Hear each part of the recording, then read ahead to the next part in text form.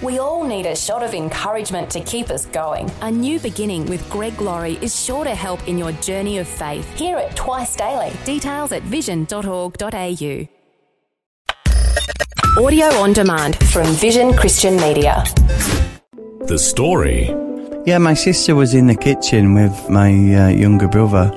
She was giving him breakfast, and the smoke started coming through into the kitchen. She realised it. She ran in, but she couldn't get me because of the smoke and everything else that was going on.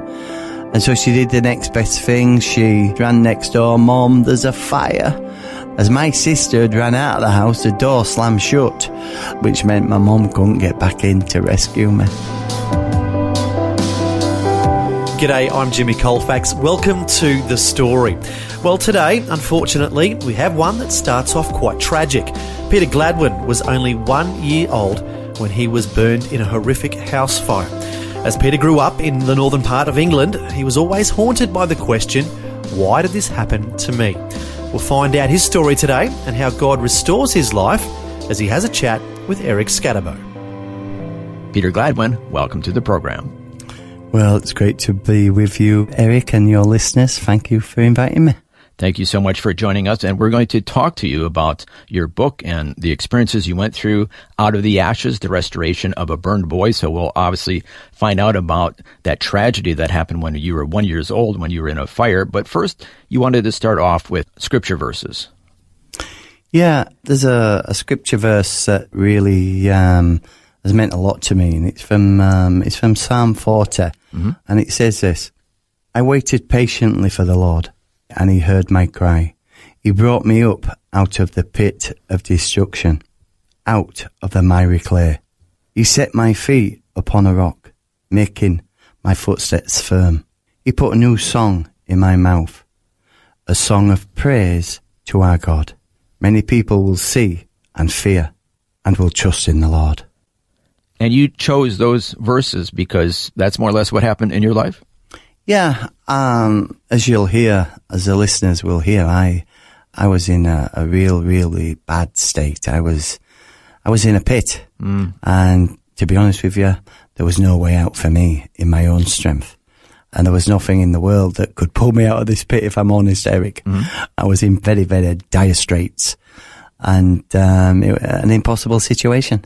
Okay, well, we're going to get to that very low point in your life, but first, we want to go back to your childhood. What was it like growing up in the northern part of England? Well, I come from the northern, the West Yorkshire area of England, and it was quite tough to be brought up in that part of the world. You know, it's a place where there's not really, major opportunities in life. It's quite economically dependent on the south, but we socially, we struggled. It was a very working class area of the United Kingdom. People worked in the mines, people worked in the steel yards, the shipyards. Now take us to that fateful morning in 1960. Well, yeah, my life didn't get off to a very good start at the age of 1 year of age. I was involved in a house fire. Basically, I was put on the rug in front of the coal fire, and my mum nipped next door for a cup of tea. And a piece of coal fell out of the fire onto the rug, and as a result, I was horrifically burnt. I've got 65% burns down my body. My fingers, my fingers on my left hand amputated.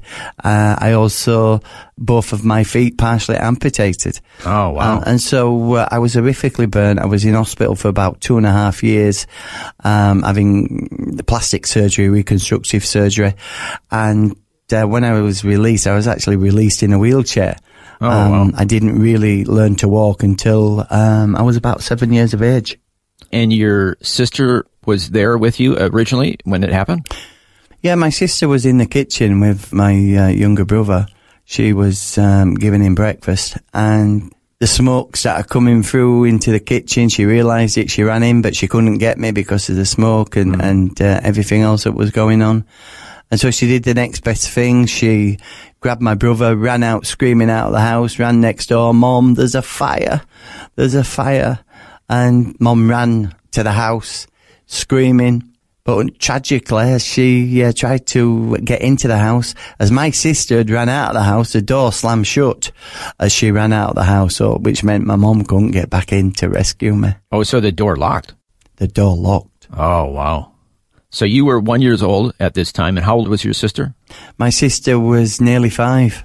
So just a tragic event, and as you shared, burned on like over 65% of your body, you said?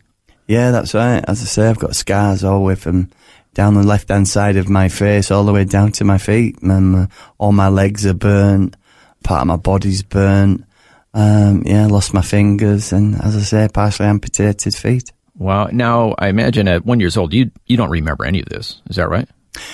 Well, funny enough, I do remember little bits. Right? I remember being rushed down a corridor and I remember looking up and seeing lights flashing on and off.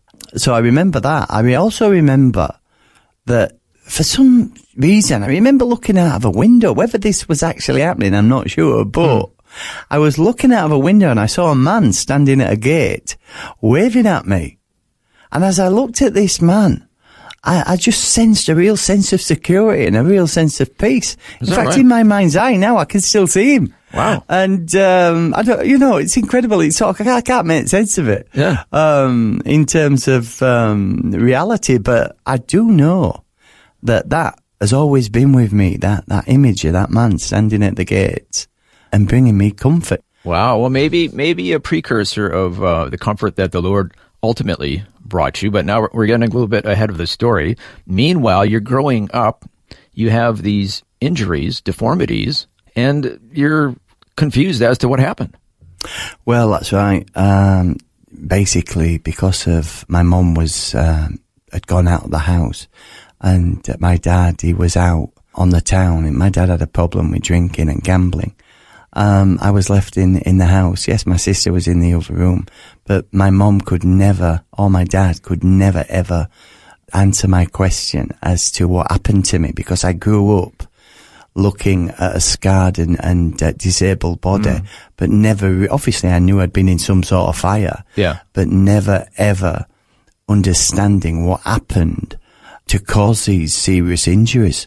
Because every time I used to broach it with my parents would just say, Peter, that's a tragic event. We don't go there anymore. We forgot that. That's gone.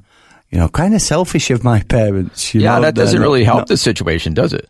No, it doesn't, because if a child runs out into the street and falls over, the child comes running in and the parent sits the child on the knee and says, oh, dear me, look what you've done, you've fallen over, and it just brings comfort. But, I've got to say that it was, my family had a pretty, they were very poor. They were, my mum and dad were, my mum had went on to have another 9 children. My dad never worked because of an illness, and their relationship was rocky from the start. And, my dad, as I say, my dad was a drinker.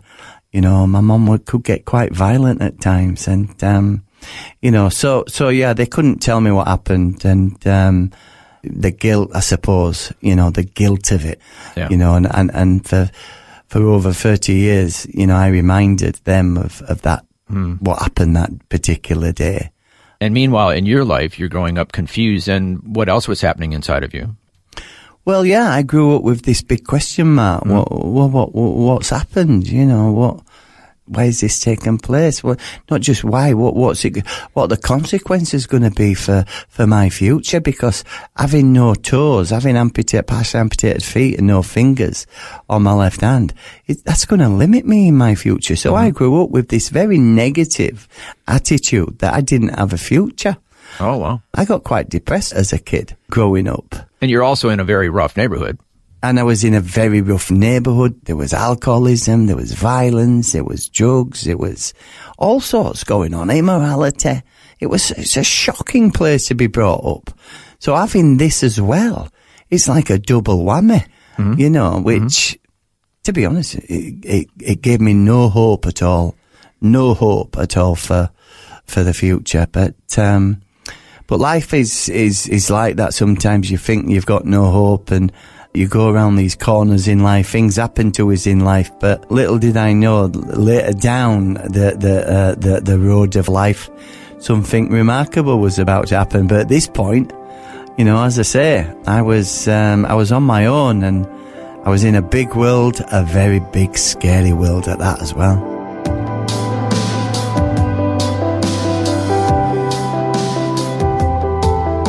You're listening to The Story.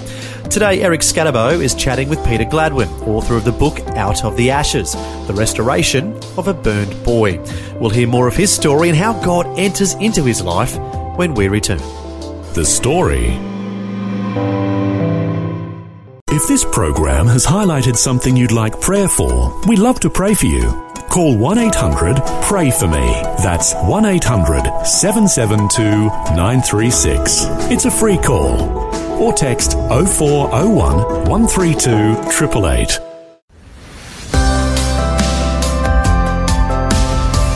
Hi, I'm Jimmy Colefax, and this is The Story.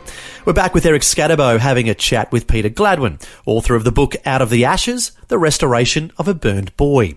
And as we heard before the break, Peter was burned in a tragic house fire when he was only 1 year old. Then he grew up in northern England, always wondering, why did this happen to me? With all this confusion in his mind, he began to engage in very troublesome behaviour. Yeah. Like I say, I was brought up, you know, in a terrible environment where it was quite common for people to thieve. It was common for people to get into trouble with the police, you know, in all sorts of areas. You know, my dad, he spent a time in prison. And so like father, like son, innit? I mean, I'm learning from my father. I'm learning all the tricks of the trade, like they say. And eventually, at the age of about, 10, up to, up into my early teens, I got into a lot of trouble with the police. In fact, actually, I was convicted of 111 theft offences. 111? 111. Oh, wow. So this wasn't just a little troublesome behavior. This was a lot. Well, I was known as a prolific offender. Oh, wow. And at 13 years of age, and I was sent to prison. I went way off the tracks, way off. And then things got even worse for you physically. Well, that's right. I was travelling home on a bus with a friend. We went upstairs on the top deck. The bus stopped.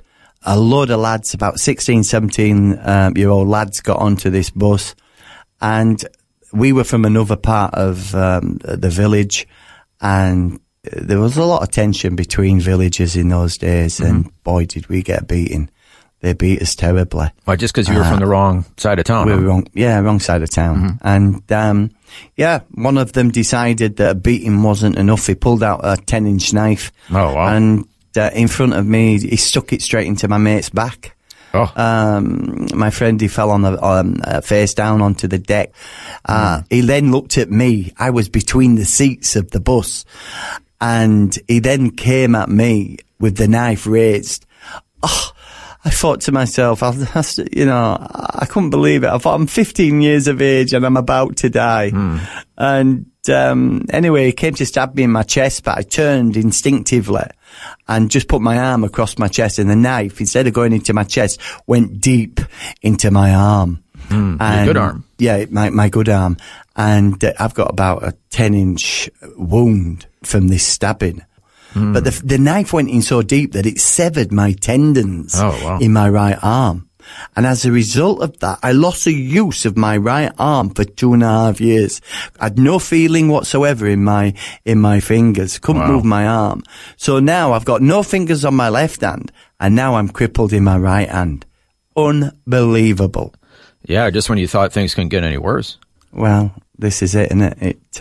Sometimes life is like that, you know. But actually, things do get worse. Well, they do, and at the age of 24, the way I used to handle the pain of the past is I turned to alcohol and drugs, and you know, just like people do sometimes, and thinking that that's the answer, to forget the pain, bury it, but it comes back with a vengeance all the time. And I was drunk in the street, and I was hit by a car. Wow. Knocked 16 foot up in the air, landed in the middle of the road. And I was left for dead. Your story isn't sounding too good up to this point, Peter. Well, no, I mean, as a result, my skull was bust, my leg was broke, my body was bust up, I was back in hospital. And that's when, you know, I started asking the question, why me? You know, what's going on? Yeah. You know, why me? What, the burn, the stabbing, now I'm back in hospital, I'm crippled again. You know, hopeless situation, absolute hopeless. And so, I just got out of hospital after about 3 months on crutches, and sat in my mum's house depressed, went to live with my mum, and I was so depressed, it was unbelievable. Just drinking cans of beer and what I could afford, you know, and it was just, my life just continued to go downward. And as I say, there was no real hope whatsoever. Then when I was 27 years of age, I got the news that my father had committed suicide. My dad killed himself. Tragic life, really. I mean, as I say earlier, he was a gambler, he was a drinker.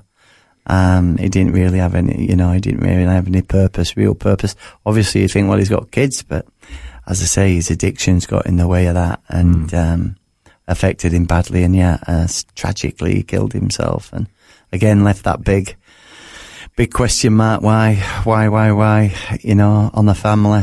And that eventually led you to think about suicide as well.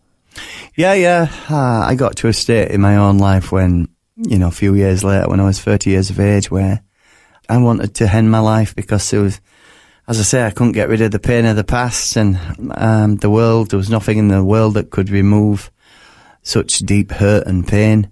So I decided that the only way was to perhaps to kill myself, and I stood on a bridge in Halifax, West Yorkshire, with the thoughts of jumping off. But I stepped back, because I turned round to my right-hand side, and my mum lived in a block of flats just at the right-hand side of this bridge, and she lived on the 5th floor, and I could see that I counted the floors, 1, 2, 3, 4, 5. And so instead of jumping off this bridge, I actually, I went up to my mum's. Funny how we always return home, don't we? So you decided to have a cup of tea with your mother? Yeah, well, I went into my mum's, and my mum asked me how I was, and for the first time in my life, I took my mask off and stopped pretending that I was all right. I just said, Mum, I'm broken, I'm busted. You know, there's no way out for me, Mum. I'm hooked on drugs, gambling, immorality. I'm a total mess, Mum. Yeah, in my mum's front room, tiny front room. You know, it's incredible, really, because, you know, my mum said something to me that day. She didn't know what to say in terms of to bring comfort into my life, but she said, I'll bring a net. Now, my sister, unbeknown to me, had become a born-again Christian, a committed Christian, about eight weeks previously. And so she handed me the phone, and wow, she shared a message with me that blew me away, really. I didn't fully understand it, I suppose, but I just knew it was the answer. It was almost like somebody had thrown me a life jacket, like I was drowning out at sea. It was like being winched up out of the sea in an helicopter. It was almost like, do you know what I mean? Wow. I didn't fully understand what was going on, but my sister, she shared with me that God loved me, and that He had a plan for my life, and you know, to enter into this plan, all I had to do was confess my sin. Well, I knew I was a sinner, you know.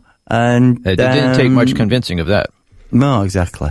Exactly. You know, I was aware that for many years I'd messed up my life, and, you know, done wrong things, gone down the wrong roads, the wrong track.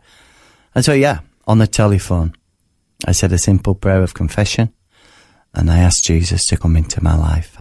Obviously, I did not feel, you know, fully recovered 100%, but maybe 20%. I wanted to live again. Yeah. Before I heard this message, I wanted to get out of this world. But when I heard this message, I didn't want to die. I wanted to live. And so, yeah, I cried out to God on the telephone, and I asked Him to come into my life. And I went to church for the first time that night, and wow, I felt God's presence even more powerfully. And so that was the beginning of your life changing. That was the beginning of my journey. Mm-hmm. I've been on a journey ever since. And, even though, let me say that the Christian journey is tough, it's very challenging, but God's grace, God's love, God's mercy, God's power. Yeah. Wow. I mean, today, I'm drug free. I'm alcohol free. I'm gambling free. I don't even smoke cigarettes, but more powerfully, I have been set free from the pain of the past. Yeah, that sounds like, we were tracing your life journey, and there were many, many reasons why you should be despondent, because on earthly terms, it looked like you had no hope, no future. But finally, your sister shared with you the message of Jesus and the gospel. And as you mentioned, you were kind of thrown a lifeline that finally there was a reason to have hope, to know that there was more to life than everything you had experienced up to that point in your life. Well, that's right. Going back to that psalm, it says, He set my feet upon a rock and made my footsteps firm. I mean, for the first time in my life, I knew that I had a purpose. I knew that life was different. I was looking in the wrong direction for purpose in life, for meaning in life. Now I look to God. God is an eternal God. I look to Him for purpose, for value. And wow, God is faithful and He provides that. The Bible says, seek ye first the kingdom of God, and all things shall be added unto you. Mm-hmm. And that means, value, purpose, acceptance. As I say, I feel totally healed from the rejection of the past, from the trauma of the past, from the sin of the past. And that is a miracle for me. Amen. That is an absolute miracle. I know that my Jesus lives. I know. Amen. Because He lives in me, and I've felt His power. I've received His power, and I'm a better person today. I am who I am supposed to be, a healed person walking in the love of God. Hallelujah. Amen. But it gets even better than that. Unfortunately, we're running out of time, so we only have a few more moments to wrap things up. But you not only are healed yourself, but because of what you've gone through, you are able to minister to others, and you start your own ministry. In our few remaining moments, can you kind of get us up to date about the exciting things happening in your life now? Well, yeah, just to say that after I became a Christian, after 2 years, God sent me to Bible college, which was a massive challenge because I left education. Mainstream education with no qualifications. But yeah, God sent me to Bible college. I remember crying out to God, Lord, I can't do that. I felt the Lord say to me, no, you can't, but I can help you to do it.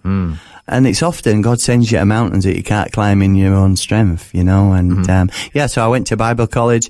I met my wife at, should I say bridal college? I met my wife there, a Swiss girl called Sarah. I graduated from Bible college incredibly. We went down to live in the south of England. I ended up, believe it or not, working in a prison. Can you believe it? I was in prison at 13. God opened up a door for me to work as a probation service officer in a prison. How incredible is that? Not only that, after a couple of years, 2.5 years of working there, I got promoted, and I got promoted to go work at the Crown Court to serve the judge. At 13, I was before the judge, and now I'm serving the judge. And wow. I worked there for a number of years, and then God called me out to serve the eternal judge. He gave us a ministry called Out of the Ashes Ministries. And, today we go all over the world, sharing the good news about Jesus, how He can transform people's lives all over the world. That's fantastic. But there's one last thing I forgot to ask you about, and that is your mother. What happened with your relationship with your mother? My mom became a committed Christian and born-again Christian about 6 months after I became a Christian. And I had another special moment in my mom's flat. Not only did I give my life to Jesus in this same flat, but maybe about a year after becoming a Christian, I sat down with my mom, and for the first time I looked at my mom and I said, Mom, we're both committed Christians. We live by the truth. Do you want to tell me what happened? She had never told you what happened to you as a child? She had never ever told me, nor my dad, not just my mum, but nor my dad. And I said to my mum, do you want to tell me now, Mum? Mum, I can take it. I'm a born again Christian. And in tears, my mum began to share with me what happened that day. But I tell you what, it wasn't just wonderful for me in terms of freedom. To see the guilt and to see that pain and that burden she'd carried. It's like a chain wrapped round her. To see that lift. Forgive me, I'm getting a bit emotional here, but I tell you, to see that lift from my mum was absolutely beautiful. For the first time in her life, she spoke about it. And, my mum, she passed away a few years ago. She's now with the Lord. She's in perfect peace. And I know the truth. Jesus said, know the truth. And the truth will set you free. Well, Peter, you've been on an incredible journey, and not only have you been set free, but obviously your sister before you, and then also, as you just shared, your mother as well. And now you're on the road with your ministry, Out of Ashes Ministry, and helping to set other people free as well. Peter Gladwin, thank you so much for sharing your story with us today. God bless you. That was Eric Scatterbo chatting with Peter Gladwin about his remarkable life story, a story that, quite frankly, began very tragically with him being burned in a house fire, and then got even worse. But not only has God restored his life, now Peter is the leader of a worldwide ministry, and God is using his incredible story to allow him to minister to other burned victims, or anyone who can relate to the difficulties that Peter has gone through. Fantastic. To learn more about Peter Gladwin's ministry and his book, the website is outofashes.co.uk. That's outofashes.co.uk. And once again, the name of Peter's book is Out of the Ashes, The Restoration of a Burned Boy. Well, thanks for joining us for Peter's inspiring story. I'm Jimmy Colefax, encouraging you to share your story with someone today. Next time on The Story. My husband Job moved to Waka. We moved to Waka. I cook my food, sell it in the Sunday market. The people love my food and said, start shop. I saw one room, rent 270 a month. And I rent that shop and I shop use it for the Lord, help people. Well, if you happen to be driving through the town of Wagga Wagga in New South Wales and you're looking for a friendly place with something good to eat, Nabiha would be happy to welcome you to her restaurant with open arms, quite literally. Nabiha was born in Lebanon and almost drowned in a storm on the boat trip to Australia in 1969. We'll find out her incredible story next time. The Story. Just another way Vision is connecting faith to life. This program is a production of Vision Christian Media. To find out more about us, see vision.org.au.